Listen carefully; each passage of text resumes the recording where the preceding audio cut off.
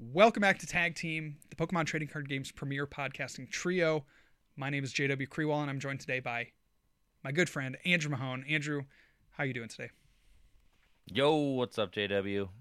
Chilling, having a nice, relaxing week so far. Excited about all of the happenings in the Pokemon TCG world. Rotation was just announced, so we've got some fun stuff to talk about today. New cards as well. It's a fun time in the Pokemon TCG realm where we live. Yeah, it really is. There's just a ton of news that's popped up, and it's felt like very welcome news because we've been, I don't want to say stuck in this format because I have actually found that this format's been a lot of fun. I have hyped it up a lot. Like I found this to be a very fun format. So I hate to say stuck in this format, but certainly it feels like we're dragging on a bit as we enter into the new year, still in this format with a number of tournaments left to go in the current state of the game. So it's great to hear that there's something new on the horizon. We obviously are going to be talking about the new ace specs that have been released. There was a new card that I think is maybe one of the best cards ever printed, and we have some cards rotating in April with the rotation that was just announced by Pokemon. We'll take a look at the meta from Portland and what's to come. So, sound like a good episode? Sounds great to me, JW. How you doing, real quick, before we get going? How Dude, you feeling? How I'm you doing doing? great. I say I'm like feeling there's a weight off my shoulders right now. Yeah. Yeah, I have a lot of free time in my day right now. Because Uh, you're fun employed. I am as of Monday.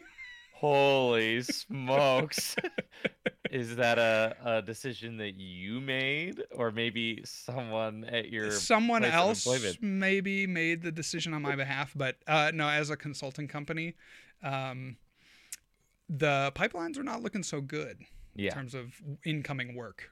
And I Yeah. think a lot of companies have been scaling back, and so everyone that I had talked to, even months ago when I was really feeling like kind of down about the job in general, it was like, there's not a lot of work right now. There's not a lot of work right now, and that's basically more or less the reason that they gave for letting me go on Monday. So I'm in the True, throes man. of, it is what it is. Thank goodness for our New social horizons. programs.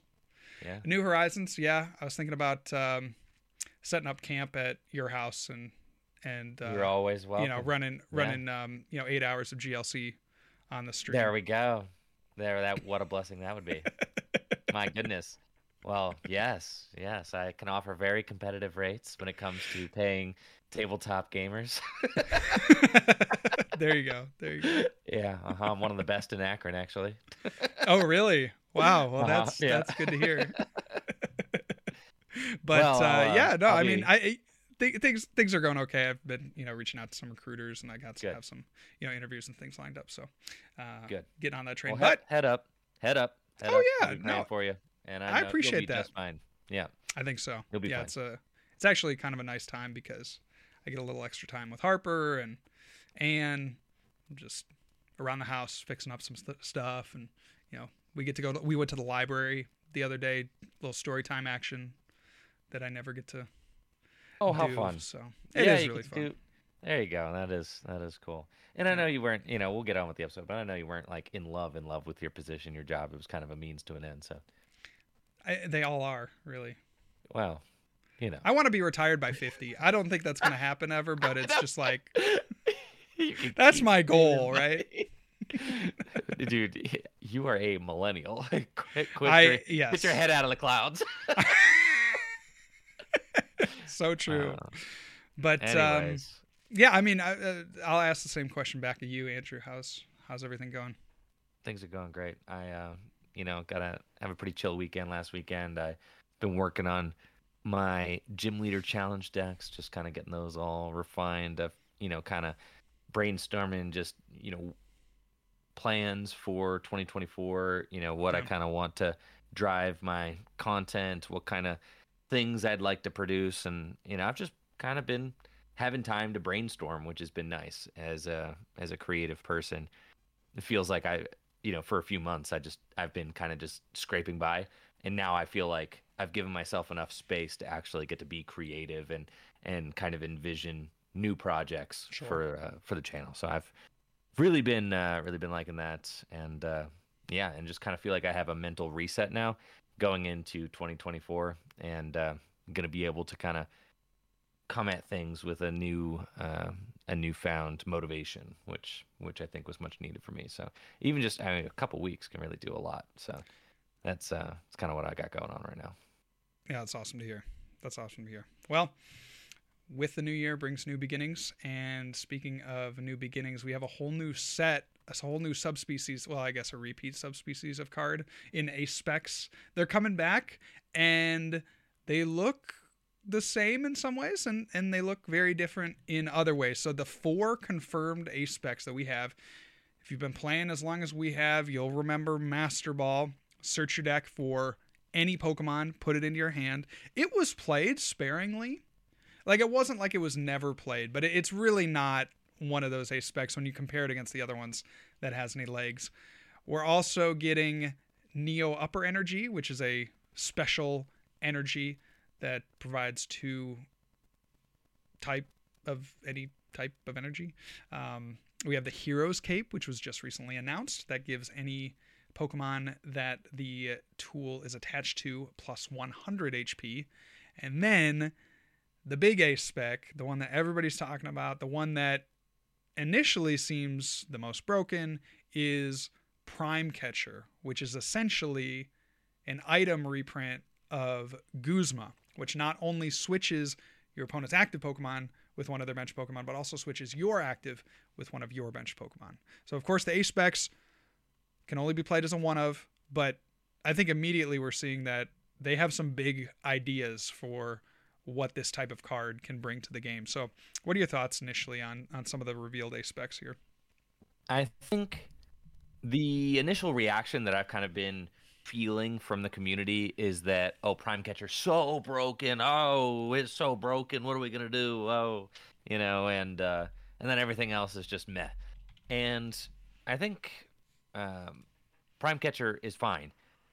I don't think that Prime Catcher is even on the power level of many of the other Ace Specs that we saw during the original run in the black and white era.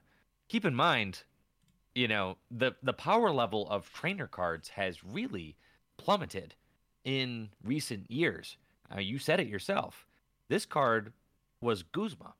Guzma was just a supporter card that got played as like a 4 of, you know, and most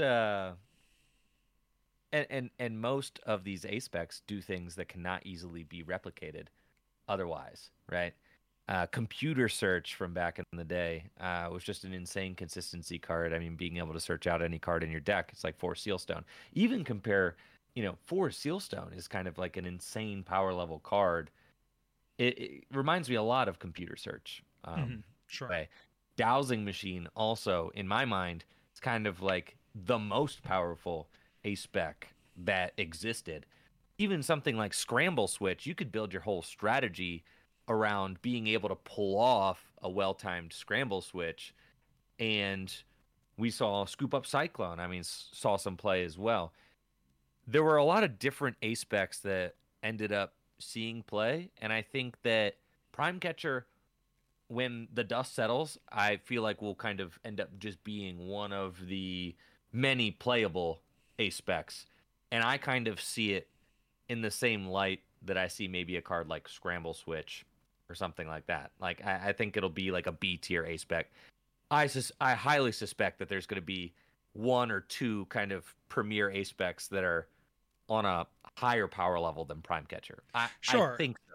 I mean, yeah, because if they reprint Dowsing Machine like that immediately, then that was kind of the sneaky answer. I feel like the noob answer for A specs was to say the best one was computer search, and then I think the like big brain answer was to say the best A spec was Dowsing Machine, and I do feel like we saw that throughout the course of those A specs lifetime, where everyone put computer search in at the start of those formats, and then slowly by the end of the A specs time, we were seeing just a lot more Dowsing Machine.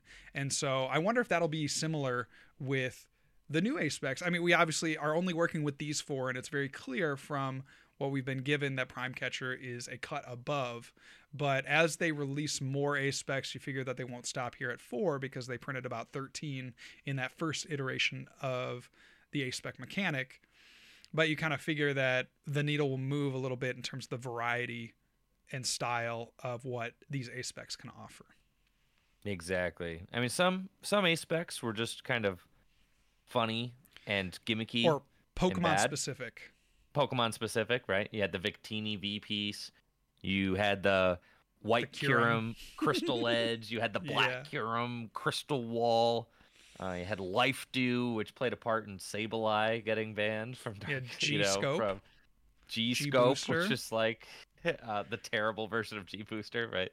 Uh-huh. G-Booster was extremely good, but very Pokemon specific. So I think that you could see some ace specs kind of lean into specific types of decks. They certainly did that in the past. Mhm. They could do that again. You could see something like an Electro Power ace spec that gives you like a plus 50, right? Imagine Sure. just like a one of or something like that. It's like, okay, you could play this. It makes your lightning Pokemon do, I don't know, 70 more damage this turn. Like, bam. Like, and then your lightning deck is probably going to play that, if it fixes some math.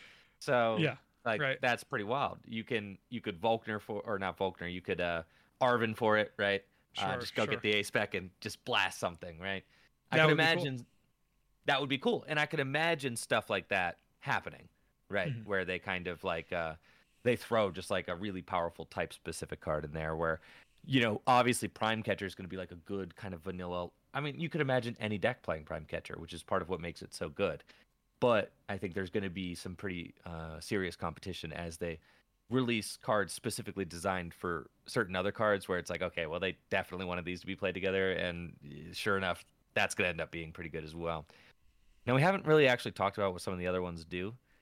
Um, the Hero's Cape, right, plus 100, and the Neo Upper Energy is like a double rainbow, but only for stage 2s. I think Master Ball is kind of like free Ultra Ball. You can just discard the cards, and, then you have Master Ball. Right. Yeah, sure. It's Sure. not really that interesting.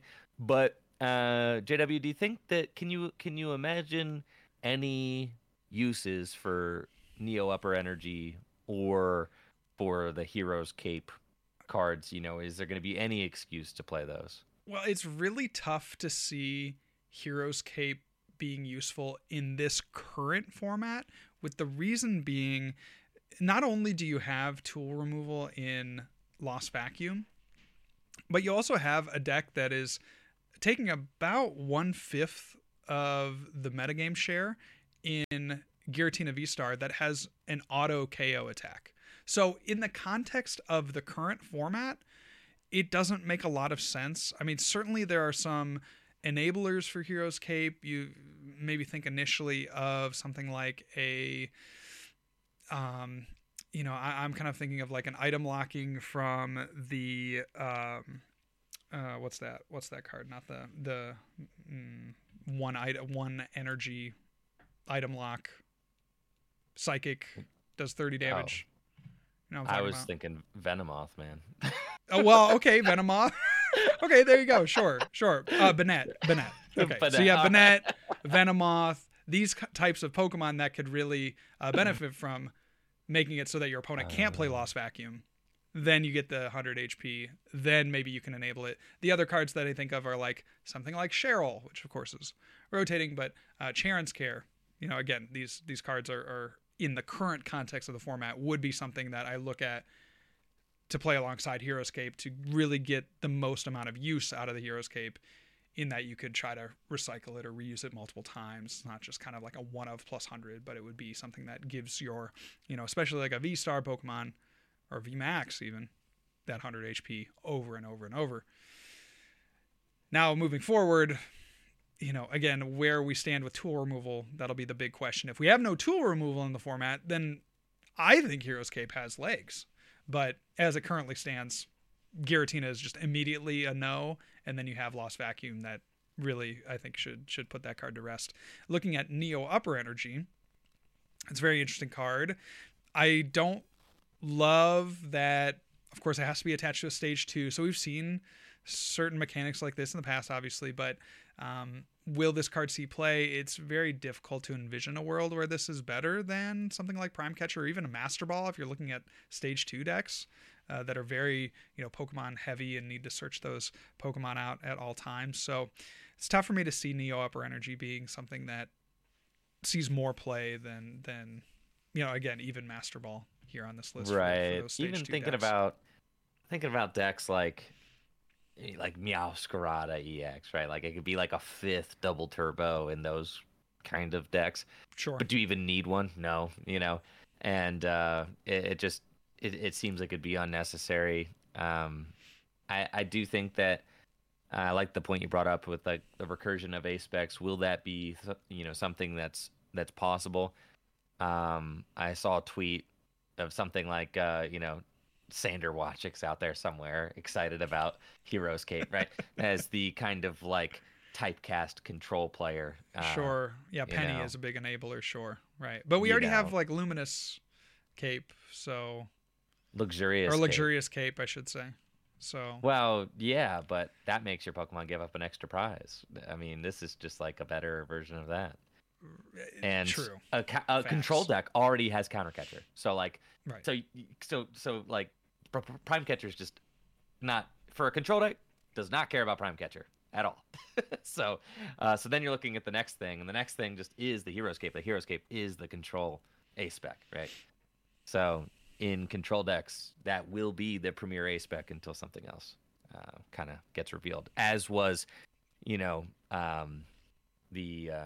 Life Dew during its time. That was the premier control tool card, and of course, recurring it was one of the best things you could do with that to make it so your opponent wasn't taking any prize cards. So fun. Now, it was. I do think, just briefly, I think that it's going to be interesting. I do find it always kind of funny when you have overlapping gimmicks in the Pokemon TCG.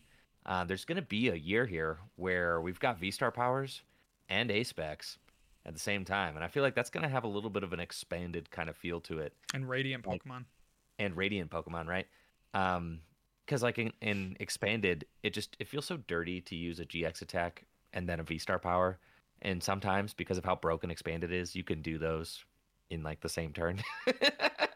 And then and then you also have your A spec card, and it's like you just have like all the most broken gimmicks that the game has released over the course of the last 10 years, and you're just like, wham bam blam, I've got my GX counter and I've got my V-Star counter, and I've got it's feels like it's going to be a little bit like that with your A spec and your V-Star counter. I mean, those are two insanely powerful one-of things. You can force Sealstone for your prime catcher and still play a supporter. Like, it's pretty wild. Iono, force Sealstone, prime catcher, Ooh. Yeah, sure. Or even, dare I say, Judge, yeah. Judge, force Sealstone, prime catcher. You're mad. Yeah, it's looking fun, I think, for the future with A-Specs. I always love the one-ofs. Granted that they're not game breaking. I think if we saw, and what do I mean by game breaking? I don't feel at this point that any of the A-Specs that they've released give the player going first a major advantage.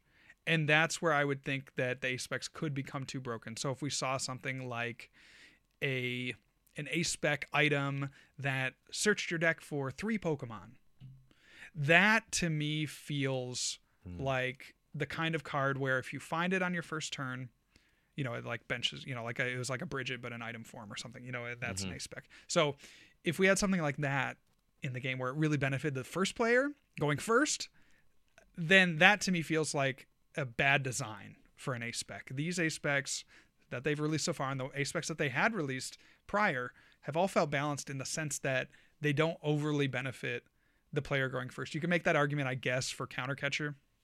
Or sorry, not for computer search. But other than that, I really don't see these A-Specs as being like terribly appealing for a player on their first turn, or so much so that they could build up some kind of board advantage that the other player can't come back from. So I think overall, so far, what we've seen, good aspect design. Again, hope we see, 10, 20 more. Like, I'd love just a plethora of options when it comes to these aspects. Because like you're saying, there's some that would go really well in certain styles of decks, some that are obviously geared toward, more attacking decks. And we should see, hopefully, a little bit more variety, and that will aid in players' deck building. I agree. Now, speaking of strong item cards that would assist going first, we've got a new item card that was just revealed recently, Buddy Poffin, kind of coming on the heels of Battle VIP Pass rotating out of Standard, and we're going to get a little swapperoo. Mm-hmm. No more Battle VIP Pass, but I think, players who have never built a deck without Battle VIP Pass, of which I think, JW, there are more than we realize. Yeah, probably half the And audience, yeah, which is we'll great. We have love you guys. for sure. But you got to understand, for JW and I have been playing for over a decade. Feels like Battle VIP Pass that just came out. Yeah, right. I can't believe we're losing it so soon. But Yeah, it's like Buddy Poffin, in my eyes, I have a lot to say on Buddy Poffin. I think this is one of the best cards, like, potentially ever released in terms of the balance and how it was created. So we all know the issues with Battle VIP Pass, where it can make or break a game if you get it on your first turn versus if you don't get it on the first turn. There is a huge advantage for the player that finds a Battle VIP Pass on their first turn versus the player that doesn't. And Buddy Poffin solves a lot of the issues with Battle VIP Pass. So the other issue that I have with Battle VIP Pass is that there is a general, it's uncapped, so you can get any Pokemon. And so you think about the styles of decks where one player is going to Battle VIP Pass for some big Pokemon V, and then the other player is going to Battle VIP Pass for some 50 HP Gimme Ghoul. And it just doesn't feel the same, right? You have these two outcomes from one card that are drastically different. And so I think that they tried to make it a little more balanced by saying, okay, you can only play it on the first turn. So maybe the game designers were thinking that not every deck would play this card, that it would, be disadvantageous for a player to play this card if they didn't hit it on the first turn. But in any case, they've solved a lot of the issues with Battle VIP Pass by forcing it so that you can only get Pokemon under 70 HP or less. So it's going to really aid those setup decks, and you don't have to play it just on that first turn. So if you have a lackluster first turn and your opponent goes and they pop off, you still have a chance to get back into the game on your second turn after you can play that supporter, after you can find a Buddy Poffin and draw some cards. So I really like the way that Buddy Poffin is designed, and of course it benefits the setup decks, but the things like Gardevoir, the things like Charizard, those kinds of decks that we should still see post rotation, and it definitely is a card that I feel like is much more balanced than Battle VIP Pass. I agree. Even if you look at the applications of Buddy Poffin for a deck like Lost Box, right? And Lost Box is certainly one of the decks that really loved Battle VIP Pass. Buddy Poffin can go search out your Comfies, but it can't get your Radiant Greninja. It can't get your Cramorant. And it's not going to be able to do everything, which is exactly what Battle VIP Pass did. If you strung together 2 Battle VIP Pass on your first turn, there was a lot of times like nobody's stopping you. You've thinned these bad cards out of your deck, and you have an explosive board setup.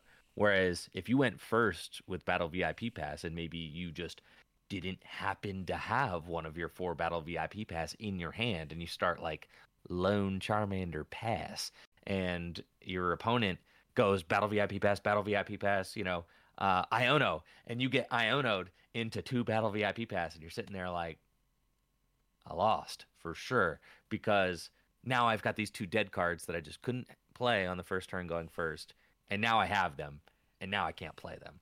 And now, I'm just sitting here doing nothing because I've got these dead cards that I have to play because of the velocity of the format. And I have to play these cards in order to be competitive because everybody else is playing these cards. Everybody else is having these explosive setups and kind of rolling the die. and giving themselves the chance to have that kind of that all-star setup on the first turn of the game. So I also have to do that. And that's part of what I loathed about Battle VIP Pass is that it rewarded drawing into them and getting an explosive setup, but in no way contributed to good, healthy mid to late game comebacks. When I first read Battle VIP Pass, I was like, this card is terrible because everything that I had learned about playing the Pokemon TCG up until this point did not, kind of support this card being good because everything I'd learned about the Pokemon TCG up until this point is that it's a six prize game. You need to work through not just the opening, but also the mid and the late game, right? And Battle VIP Pass kind of undid all of that logic. You can have dead cards in your deck at the end of the game. Nothing matters. All that matters is the explosive setup, and then you set up checkmates, and then you win, right? Yeah. And that's just it.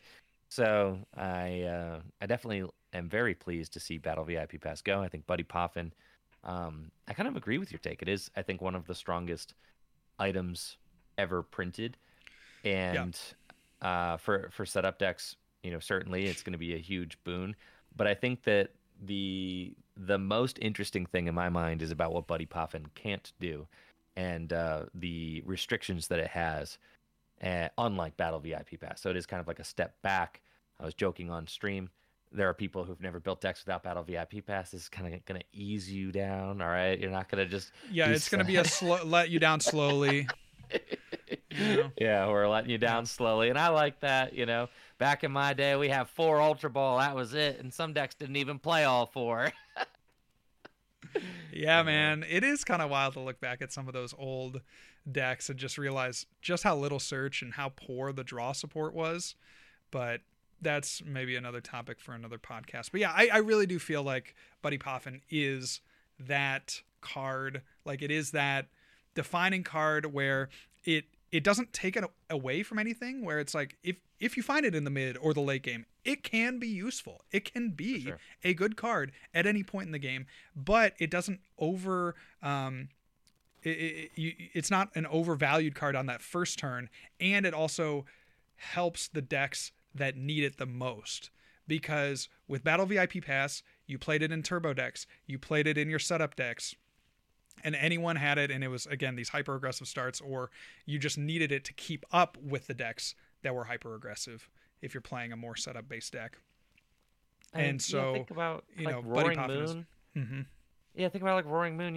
You like Battle VIP Pass gets you like the Squawk and a Moon. It gets you the Squawk and a Greninja. It gets you, and then you play another Battle VIP Pass, and there's both your moons. Like, take that out of the equation, and now you've got Nest Ball gets you Squawk or the Moon, and it gets Right. you the Moon or the Radiant Greninja, and it's just you're gonna see how much more these decks are kept in line without the freaking Battle VIP. Well, it's really cool. I think that, and this is the last thing I'll say on this topic because we should move on to some of the rotating cards. So that's a huge topic. But with Buddy Poffin, we're just getting this card that is going to benefit greatly. We're seeing a general trend in the setup decks, and that's continuing with Buddy Poffin. And I couldn't be more happy because it has felt like we've had this hyper aggressive format for quite a while with the big, even VMAXs where they're, attacking on that second turn and just doing huge damage, and it's really hard to knock these out,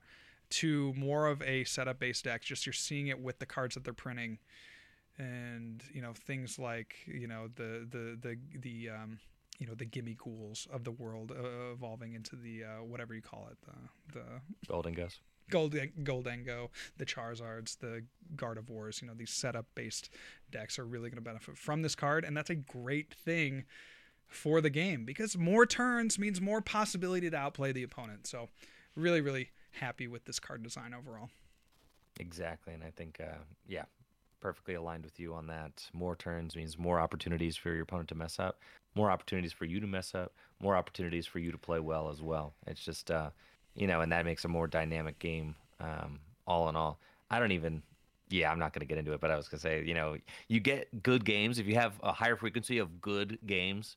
You don't even need to play 50-minute best of 3 anymore. It could just be single game Swiss. We could go back It's to the glory days, baby. We it's could. kind of But true. we're not It's going kinda down that. true. We're not going down that road. All right. Yeah. No rant. All right. Let's talk about rotation. We got to talk about rotation. So there's a lot of cards that we're leaving. I mean, obviously with rotation, you're losing like hundreds of cards from the card pool. But of course, with that, there's a number of cards that have stood out to players that have, maybe made the game more fun, or maybe was their pet deck for a long time that they're losing either core pieces to, or really the entire deck archetype itself. Some of those that come to mind are the Rapid and Fusion Strike Pokemon. So pretty much all of that is gone with this rotation. And then the Fusion Strike Pokemon. Don't forget. What did I say? Single Strike and Rapid Strike and Fusion Strike. Fusion So Strike. all of them are gone. All the Urshifu's are gone. Yeah. All the Mews are gone. Genesect, Mew, all that whole engine is gone. I mean, these are some of the ones VMAX. Rayquaza VMAX is gone. Who's gonna tell him? Duraludon VMAX. Okay, Duraludon VMAX is gone. Duraludon VMAX is gone. Umbreon VMAX. Yeah, is gone. Yep, those are some big cards from the game's history for sure. So, you look at some of the cards that are leaving. What hits you the most when you look back at what we're losing? And we've spent kind of a decent chunk of time already talking about Battle VIP Pass, and I think like Battle VIP Pass and Mew VMAX are kind of like, they're almost all kind of together, right? Battle VIP Pass came into existence at the same time Mew VMAX did. They were meant to be played together in this same kind of turbo deck, and they're going to go bow out together as well. And thank goodness for that. I think a lot of players are kind of over it. I even am. And I played Mew for a long time, and I'm even over it and ready for just kind of a new era of the Pokemon TCG. The cards that I think, but those are kind of like the obvious ones. The cards that I think are the most impactful losses right now, aside from those, are like Path to the Peak, which is just kind of like this actually monumental card that really formed the backbone of a lot of strategies over the course of the last couple years. And there wasn't really any other ability locking card quite like it. So it was the ability locking card, and it came in the form of a stadium. In other formats, we've had Garbodor. In other formats, we've had Galarian Weezing. In this format, it was Path. Path was this format's Garbodor, which is just like an ability, negating card. And it had its counters, but you could always kind of limit your opponent's hand, put the Path into play, and get your opponent in a position where they couldn't respond. I do hope that we just saw it. Giratina V-Star just won the Portland Regional Championships. John Ang with Path to the Peak, and Giratina V-Star. I think the thing that makes that deck so good is that it's one of the best users of Path to the Peak in Standard right now. The other big one is, and we don't know, this card could just pop right on back up whenever. But as it is right now, we're losing Escape Rope. And sure. That's kind of the one that I feel like has got most of the people that I've been hearing from kind of like their head spinning like, whoa, what what am I gonna do with my Iron Valiant deck? 12 switch cards isn't nearly enough with 4 switch and 4 jet energy, or what am I gonna do in my sure in my deck that plays rope. And I feel like a lot of people have really been missing rope, or like preemptively missing rope. They're like, dang, my rope, and I spent $100 on my secret rare escape rope. Gold escape rope. Yeah. You're telling me it's leaving? That's funny. I mean, I think that's another. I feel almost like a calculated decision, because you think about escape rope and you think about the decks that are setting up, that are trying to fill their bench with all these little fellas, and they're usually setting active, something like a Mew, which of course is going to rotate. Is also rotating. But they're setting active this Pokemon that they're fine with it getting knocked out, and they're trying to protect all their little boys on the bench. And so rope really plays against that strategy, right? And while I personally have liked ropes generally in all the formats that I've played it in, it does feel like a kind of a calculated choice by the game designers where they're again trying to protect the decks that are looking to set up stage ones or stage twos from the hyper aggressiveness that, because it in some cases, especially those early turns, a rope is just as good as a boss's orders. So Oh yeah. not having that in the format, again, is another step, a small one, toward these setup decks being even more relevant. I like that thought a lot. I mean, even just kind of thinking about in a format with Battle VIP Pass, you Battle VIP Pass, and you're able to go get a Ralts and a Radiant Greninja, right? And then the Radiant Greninja, that's your sack. If they go escape rope, you go, all right, here, take this thing, right? Sure. Just leave my Ralts alone, please. But now we've got Buddy Poffin, which only gets the Ralts, right? So protecting them is even more of a premium because it's only getting your little guys. And I do like that thought. That hadn't really crossed my mind, but it's so true. When you're playing against a deck, they usually are able to send up a sack, and then rope is a very powerful play for the aggressive deck. So it does kind of limit those just a little bit, and it limits those Iron Valiant decks. And I was making this point on stream. I do not give a dang if your Iron Valiant deck is getting nerfed, okay? Because if there's one thing that I don't like, it's not getting to play the game. And your Iron Valiant doesn't need 16 switch cards to be able to go boom, boom, boom, boom, boom, donk, ha, ha, ha. Yeah, that doesn't need to exist. I don't care if it exists. Iron Valiant should exist maybe as a card that can fix math periodically throughout the game. How about that? Like, that's fine, okay? But not as this Turbo Donk, Metacham V also rotating, good riddance. People have been asking me what I think about Metacham V rotating. Good freaking riddance. Do not need that card. Okay. Yeah, absolutely not. These guy haters. For sure. So, and there's a lot of kind of deep cuts that we're losing. And as you kind of go through the list, it's not just your heavy hitters. We're also losing cards like Clara and Raihan, which have been kind of staple extra supporters in the game, and Melanie, which sure. I was making the case that I thought that that Raihan was a more powerful card than Melanie to my stream chat, and they pointed out to me that Melanie has been in way more tournament winning championship top cutting decks than Raihan has. And I'm like going through it, I'm like, but Raihan's so broken. How is it, how is that true? And it just is. You think of it like all the Palkia decks, a lot of the Arceus decks.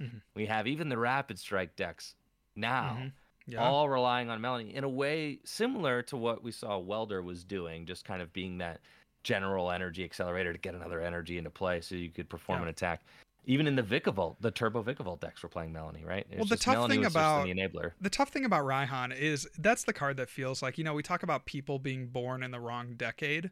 Raihan feels like it was born in the wrong format, because in the one prize formats of old, Raihan would probably be much more played and would be seen in, championship decks. I mean, that's certainly, if I think about the formats of like pre 2010, I guess, any like single prize format, that card would be crazy, where the opponent is taking one prize at a time and you have 5 opportunities to play Raihan. Now with this huge multi-prize format, it's so tough when you have to try to disrupt your opponent's hand, but then you'd also like the benefits of Raihan. It just doesn't really make that much sense. Again, coming back to this kind of hyper aggressiveness of the format. So it just feels like Raihan, great card, have loved it, certainly enabled certain strategies in the format to exist, but just felt like it was a victim of its circumstances, in the sense that if it was a couple decades ago, man, that card I think would be absolutely insane, a staple card,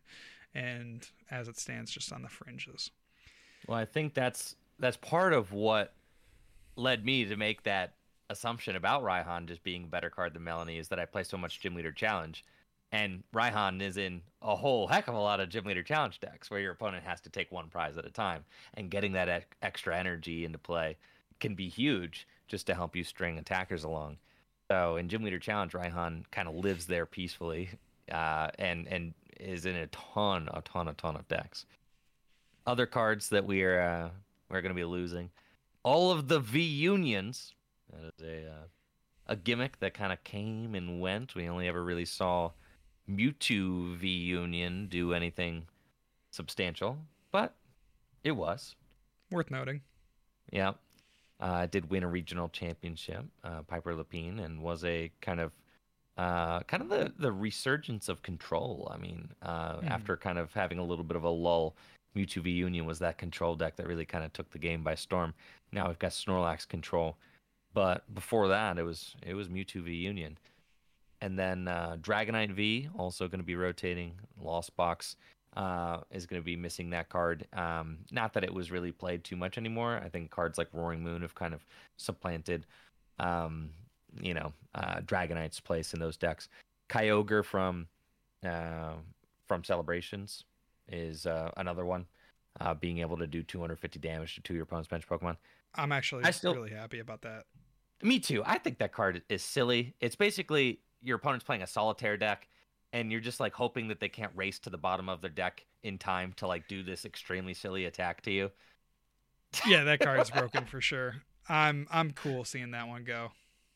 100%. Yeah, good freaking riddance. I still, I never once lost to somebody using that card in paper. Not one time. You never lost I'm to somebody playing Kyogre? never once. No, I never got Kyogre. That's that's cap. That can't I'm be not right. capping. I'm serious, bro. That card was so good. I not one In time those got couple of Kyogre. formats, it was so good. Wow, I that's shocking to me. That Even is at a Worlds, I card. played against two Turbo Lost Zone decks, and neither of them were Yeah, and they playing just Kyogre. Yeah. wow. Yeah, that's crazy. I can't believe it. Yeah, I've certainly been on my fair share of Kyogre double snipes to just put me, from a great position to losing. Yeah. Immediate loss. Right. It's so crazy what that card can do. A couple of other no. I mean, we're losing what one of the cards that most near and dear to my heart, Flying Pikachu VMAX. Not only playing Yeah. it at Worlds in 2022, but also playing it in Mew when Reggie decks were big. Wasn't you remember that? Playing Of that and the course I speed do. lightning energy. How fun. That was a fun I little know. little I think it's a archetype. testament to that card's power. Yeah. I mean, that card, it won an international championship. Azul won. It won Worlds. You were able to get a Worlds Day 2 with it. And yeah, and then I started playing it in Mew, and we played it in Mew a little bit. Just because why not? And we're able to beat some Reggie decks with it. Just blocking basic Pokemon's attacks. Turns Yeah, out it's pretty good. very fun. Very fun. Yeah, and of course we're losing Mew. I don't know how you feel about this. I'm generally relieved, I think. We've played Mew for a while in 2023, joking that it was the Mew year, but there were what, maybe 5 tournaments that I brought Mew to, 5 majors, 4 or 5, something like Yeah, that. Like it was a lot. It was a significant amount of time last year that our group was on Mew, and so to see it leave, I don't think I'm necessarily happy. I don't think I'm necessarily sad. I am just generally relieved because I feel like that deck has consumed so much discourse over its time in the game. It's been the constant from the last 2 or 3 years. And it'll be good to just see it go. We've seen, of course, so many counters printed to it: Spiritomb, Drapion, Mighty Ina, Path. I mean, there are just a lot of counters right now to that card, and it still is playable. It still is a high tier archetype. I'm just ready to find something new. I'm ready for something I new agree. to emerge. I'm ready for something more exciting to come about and just something fresh. So, wouldn't say I'm happy, wouldn't say I'm sad. Just more relieved that this card is rotating. I agree. Yeah, looking at my page from last season, I day 5 events with Mew.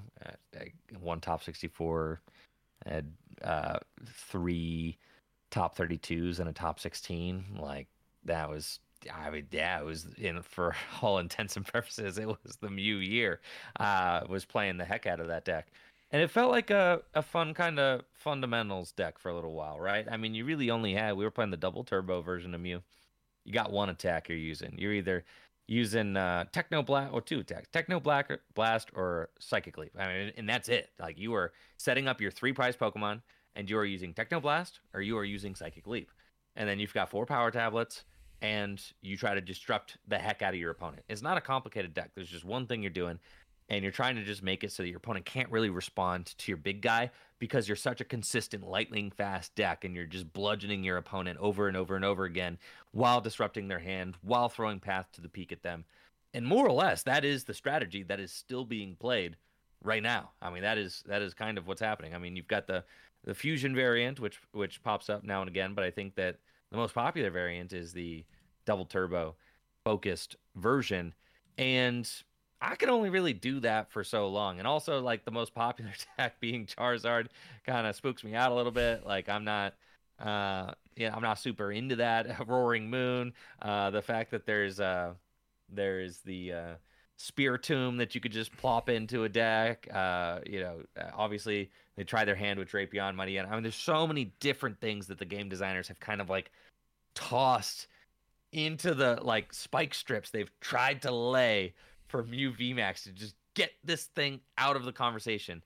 And I think the only thing that's truly gonna do it in is rotation. So thank goodness for that. It's been a long 2 years with Mew. I felt like we only kind of came into the adopting Mew situation like maybe halfway through its life, and then kind of phased out of it again. And then it was still going on and on and on. And it seemed like nobody would, the only thing that's going to stop a Mew player from playing Mew is rotation. I think at this point, it feels like there's just the Mew players, and that's all they do is they play Mew. Some of them got into the game playing Mew, and it's all they've ever played. And they're going to have to learn how to do something new. Thank God. Well, it's fun. I mean, it is really fun, right? It's fun to draw cards. It's fun to have these big attacks.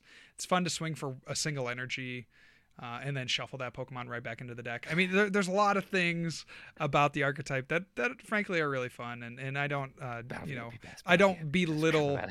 Yeah, I don't belittle anyone for playing the deck. I mean, we certainly gravitated towards it. I mean, and you got to think, like, for us, looking back on Mew VMAX's impact in the game, it's one of the best archetypes that's ever been printed. So thank goodness it's over, though. It's finally, we just don't even have the option. We don't even have to think about it anymore. I'm so thrilled. April. So I'm so speaking thrilled. Of all those Mew players, the cult of Miraidon is wide open. Okay, yeah, come join us. That's right. Yeah, come join us. That's really funny. Speaking of something that you should come join, we got to talk about our sponsor, Manscaped. If you haven't hopped on the Manscaped train by now, you've heard us talk every week about the products. There's no better time than 2024 to order yourself some Manscaped products, whether it's the ear and nose hair trimmer, whether it's some of the, scent-based products, some of the shampoo, conditioner. You got your, they even have like perfumes and other scents for men. So it's a great company that we are proud to back for their wide variety of products that we use practically every day. I just had my Manscaped boxers on the other day. So it's something that has really touched our life in many ways. We're excited to, again, be partnering with Manscaped to bring you the best in men's grooming. So, Andrew, why don't you tell the people back at home where they can find Manscaped products? That'll be at manscaped.com. You can find a great selection of men's grooming products, high quality products that we can testify for. They've certainly elevated my men's grooming game. 20% off you will earn if you use the code TAGTEAM at checkout, and you'll get free shipping with your Manscaped products. That's code TAGTEAM at manscaped.com. Awesome. Check it out. Thank you so much to Manscaped for sponsoring the cast.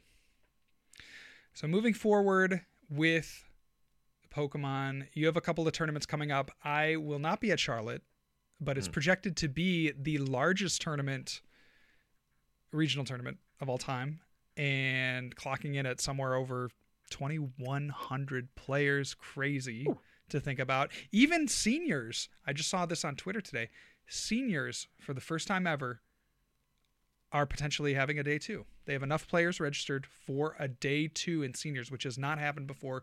Usually juniors and seniors, they wouldn't play any Swiss rounds on that second day. It would usually be like a cut to their top 8. And so they might have a full 9 rounds plus 5 rounds on Sunday and then top cut. So it is a grind for anyone involved in Charlotte. And of course, Knoxville Regionals, they have a cap of 1,400 masters, which that's a whole other topic. But looking back on Portland Regionals, we had, Giratina finally kind of wins the major. It's been sniffing around for a number of weeks and certainly has picked up steam in terms of players that have been playing the archetype. But John Eng faced against Samuel Huff in the finals of Portland. They were both playing Giratina V-Star decks and really just piloting those decks along with a number of other players to those top finishes. I mean, you look at 1, 2, 10, 18, 19, 21, all these places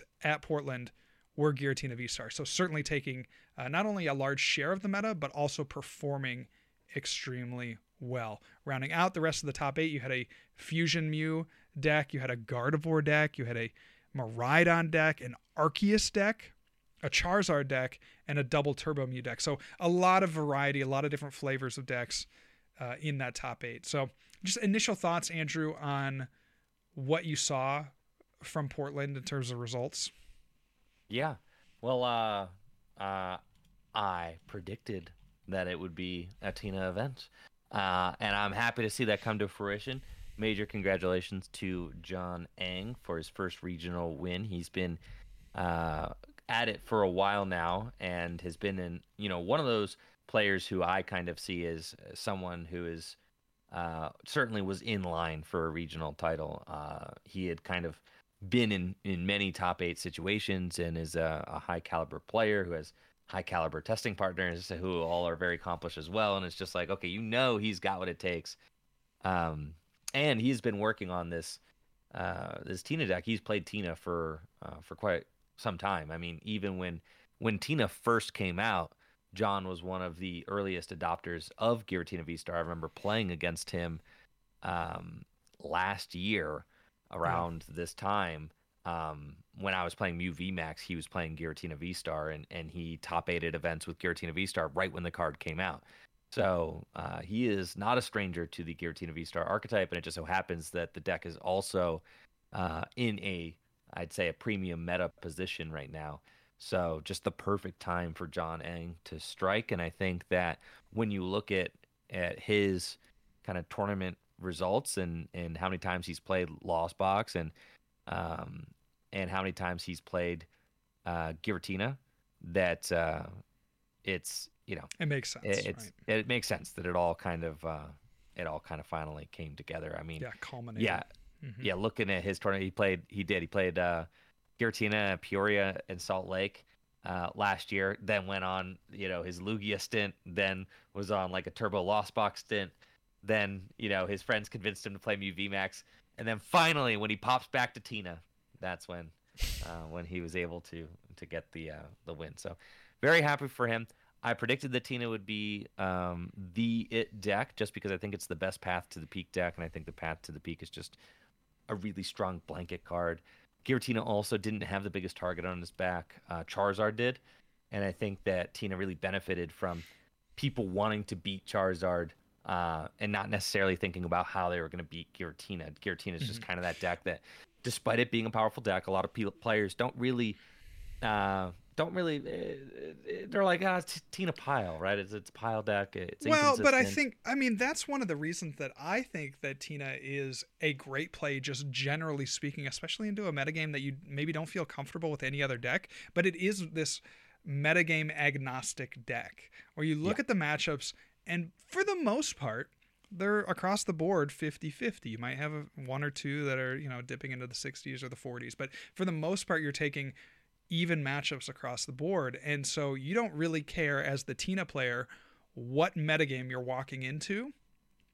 you should feel confident that you can get the results that you're expecting, especially in this format, especially when Path of the Peak has as much impact as it currently has. This is the best abuser of Path of the Peak, and so you're going to just cheese those games, certainly with the Roxanne Path strategy, but otherwise your deck is really solid. You got the auto knockout attack, you're doing 280 relatively quickly into the game. So I mean, it's a deck that I see as not having many weaknesses. It's certainly not going to, by and large, like blow anyone out of the water. It does really rely on those comeback strategies in most of the games, but it has a very strong comeback strategy, and is just one of those decks that doesn't really care about what it's up against. And I like that about it. And that's what really sold me on the deck, is that the metagame does kind of feel like a toss-up at points, where you're kind of running the gauntlet and hoping things kind of click just right. And Tina just doesn't care about any of that. You're going to be in the game no matter what you're playing against. Doesn't matter if you're up against Stall. Doesn't matter if you're up against Miraidon. Doesn't matter if you're up against Charizard, Guardy, Mew, whatever. You can beat all those decks. Just play your game, right? And, at the end of the game, there's always Roxanne Path Countercatcher. You can always do that, and then you can make miracles happen with that combination of cards. And I really like that about Tina. Tina also is just a 280 hit point behemoth, can instantly KO anything, and has no weakness. Okay, so it's just the stats on that card are just absolutely out of this world. So Tina, I'm glad it was finally able to kind of get its flowers and get that win that it has really deserved in my mind, just because of how powerful the card is. And I really like some things that John did with the list, most notably cutting to the one copy of Sableye. I mean, Sableye is a card that kind of is seen as the big bad of the Lost Box decks, with the Lost Mine Attack just being able to be spammed. But I think John kind of correctly identifying that you only really need one, just maybe to clean up a Lost Impact once, or to pressure. Yeah, or you might not even situations. need it at all, right? Like, there's other right? strategies there with the deck. I mean, maybe you swing into a big Pokemon with a Cramorant and they retreat that to the bench, so then you could clean that up later. It has felt like, certainly in the Giratina decks, the second Sableye hasn't been needed. And there are so many games that I play with the deck where I haven't even used one Sableye. Or if I would have the option to use the Sableye, it doesn't come for, meaningful damage, right? Like, it was damage that would have been better. I could have also just done with the Cramorant if I had recycled that, or, getting an attack off with the Giratina V-Star. So yeah, that's a really interesting innovation. I would expect that to continue, especially because we're also not seeing a ton of Lost City index. You maybe have Charizard playing that, but some people have cut that in favor of another Artisan or another Stadium. So it's interesting there too, how some of the context of the other decks they're seeing play maybe means that playing only the single Sableye wouldn't punish you as much in this format as it might in others. The other deck that I want to point out in terms of kind of the interesting lists that people are playing are the Miraidon decks. So I was going to ask, as the Miraidon regional champion, what do you think of Nick Moffat's list? Yeah, the Miraidon God. Thank you. The lists are, it's interesting to see this kind of swing back away from peony builds into, path builds.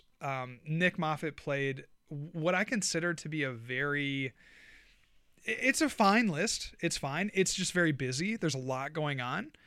And again, like no fault of Nick's. I mean, I think you're trying to really accommodate for a lot of different things with his list, but it's just a very busy list, a lot of things going on, a lot of things to keep track of, and he brought it to a top 8 finish. So it was interesting when the Peony Miraidon really started to come onto the scene.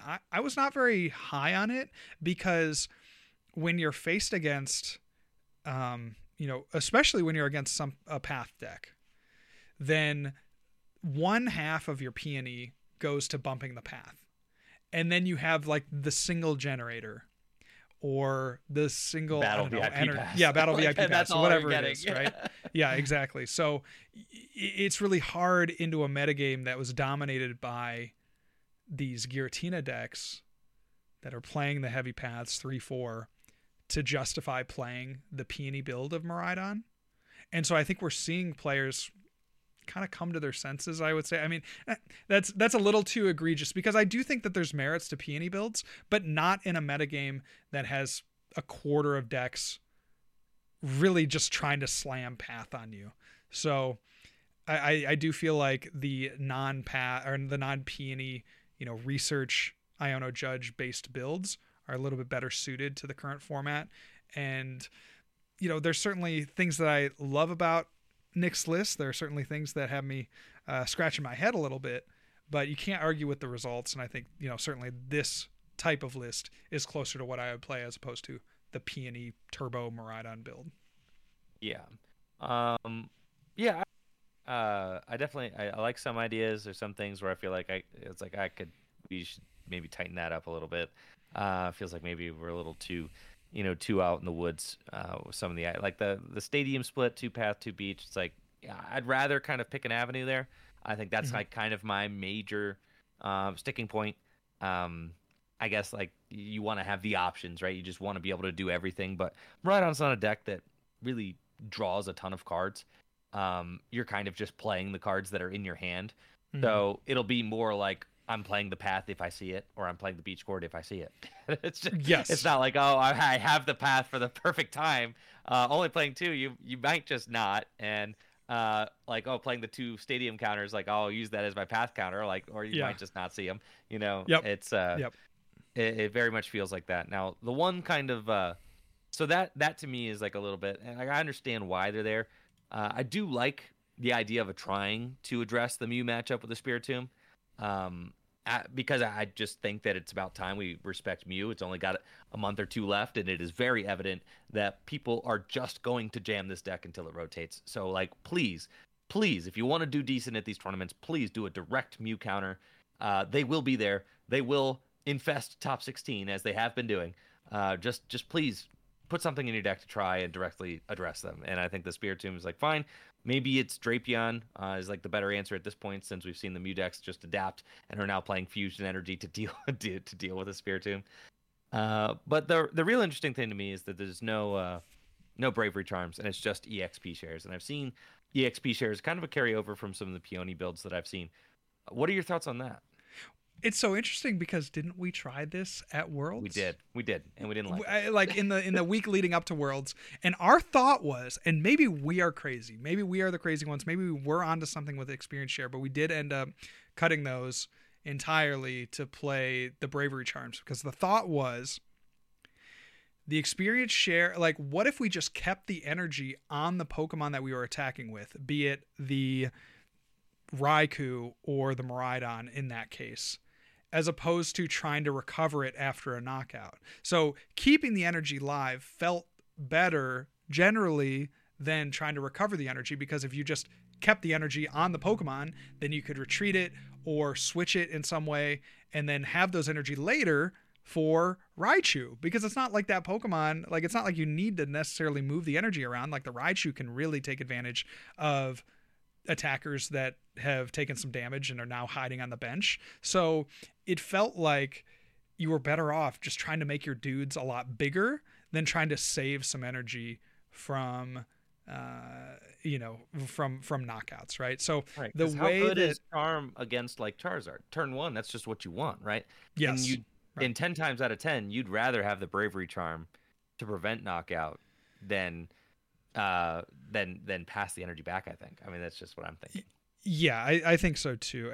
That one feels, I would love to get Nick's take on the experience share, because we had tried it. And again, we had tried it heading into Worlds, and it was a different format, but still same ideas apply, where you could, if you have one Bravery Charm that keeps your Pokemon alive, then you're essentially saving 2 energy. Let's say you're attacking with a Raikou, then you're essentially saving 2 energy versus having an experience share on the bench and saving 1 after a knockout. So there's some kind of, at least in my mind when I'm looking at it, like, there's some disconnect to me of having the experience share, and maybe there's some alternate reason that I'm not quite aware of, that it was a better play in this case. But yeah, that is very puzzling to me. Yeah, so. And I think that it's at least interesting. As Flaffy rotates, I do think that EXP Share might be a card that we see more of in Miraidon decks, just to try and nickel and dime those energy throughout the game. I mean, because every energy really matters when you're trying to stream attackers in this deck. So Well, without that Fappy, I mean that might actually be true, right? Because you think about how we would have to build the Miraidon deck, and it's maybe like energy sticker experience share focused, right? Because you oh just need yeah, that energy acceleration, right? So you have to play the high counts of energy, try to hit it off the generators, and then energy sticker experience share. Yeah, it sounds Azul good had to a me. list, a peony list that played 2 catchers, I think, and 2 energy stickers. Yeah, that is The something. stickers are kind of broken, dude. When you Yeah, hit if them. you hit heads. So we saw at sixth place Makani Tron bringing the Arceus deck with Regigigas V Star. So we've seen a few Arceus variants kind of pop up with their big fella of choice. Regigigas V Star. You maybe see the Regidrago V Star. Any thoughts? I don't know. I don't think you really tuned in for the stream, and I didn't see any of this deck played on stream either. But any thoughts Oh, I got about my thoughts. I played a couple of Arceus? games. I mean, every deck that did well, pretty much, I'm gonna play, right? Yeah, So I mean, like, I got to get my hands on, with some of these decks on TCG Live, and I'm an Arceus hater through and through. I think that this thing's an absolute pile. I think Makani is a good player who plays a lot of Arceus, and that's played to his benefit at this event. I would not suggest an Arceus deck to most players or myself. I don't think it's a good call. I think that he maybe had some good ideas here. I just am not the biggest Arceus fan in this format at all. yeah, yeah. Really puzzling. I saw some of these Arceus lists, and I'm like, what are? I don't know. I don't know what it is. Maybe I'm just so far removed or something. I'm just like looking at these archetypes. It's just like not how I would build decks, right? Like I look at Giratina and I'd be like, The West sure. Coast, man. I look at It's the West Coast, bro. It's the something West Coast, happens. bro. Something It's the happens. West Coast, Everybody bro. goes out to Weird over Portland there. and Seattle. Yeah, It's exactly. weird over there. They That's drink so true. kombucha. All right, it's funky. It is. It is very, very funky. We got to bring up Azul with his fourth top 8 in a row, Crazy. and that's absurd. I had talked in earlier, earlier podcast episodes about like, well, you look at my season so far, it's been really good, arguably one of the better seasons of the year. Just getting, almost lapped at this point by Azul, which is kind of wild to think. I mean, and it's just wild to think about, of course, all the variance that goes into a game of Pokemon. So to top 8 4 times in a row, the win percentage, the win rate is somewhere in the 80 percentile, right? Like you're winning 80% of your games, and considering how much a deck just naturally cannot set up to win that amount of games, it's just a very unusual streak that again should be highlighted and celebrated. It's been a great accomplishment because he's certainly gone through his low points. You think about some of the times last year where it just nothing was clicking, and it certainly is for him right now, which is good to see. Yeah, he's having the season of a lifetime right now. I mean, this is like, I think we saw like Jimmy Pendarvis go through, kind of an era like this during the height of his play, where it was just like he was on fire every tournament he was going to. He was in striking distance for a win, and now Azul is really channeling that. I mean, just going through that. The man's earned over $20,000 in Pokemon this year from tournament winnings, which is astounding. So that is pretty good. Gotta say, pretty good.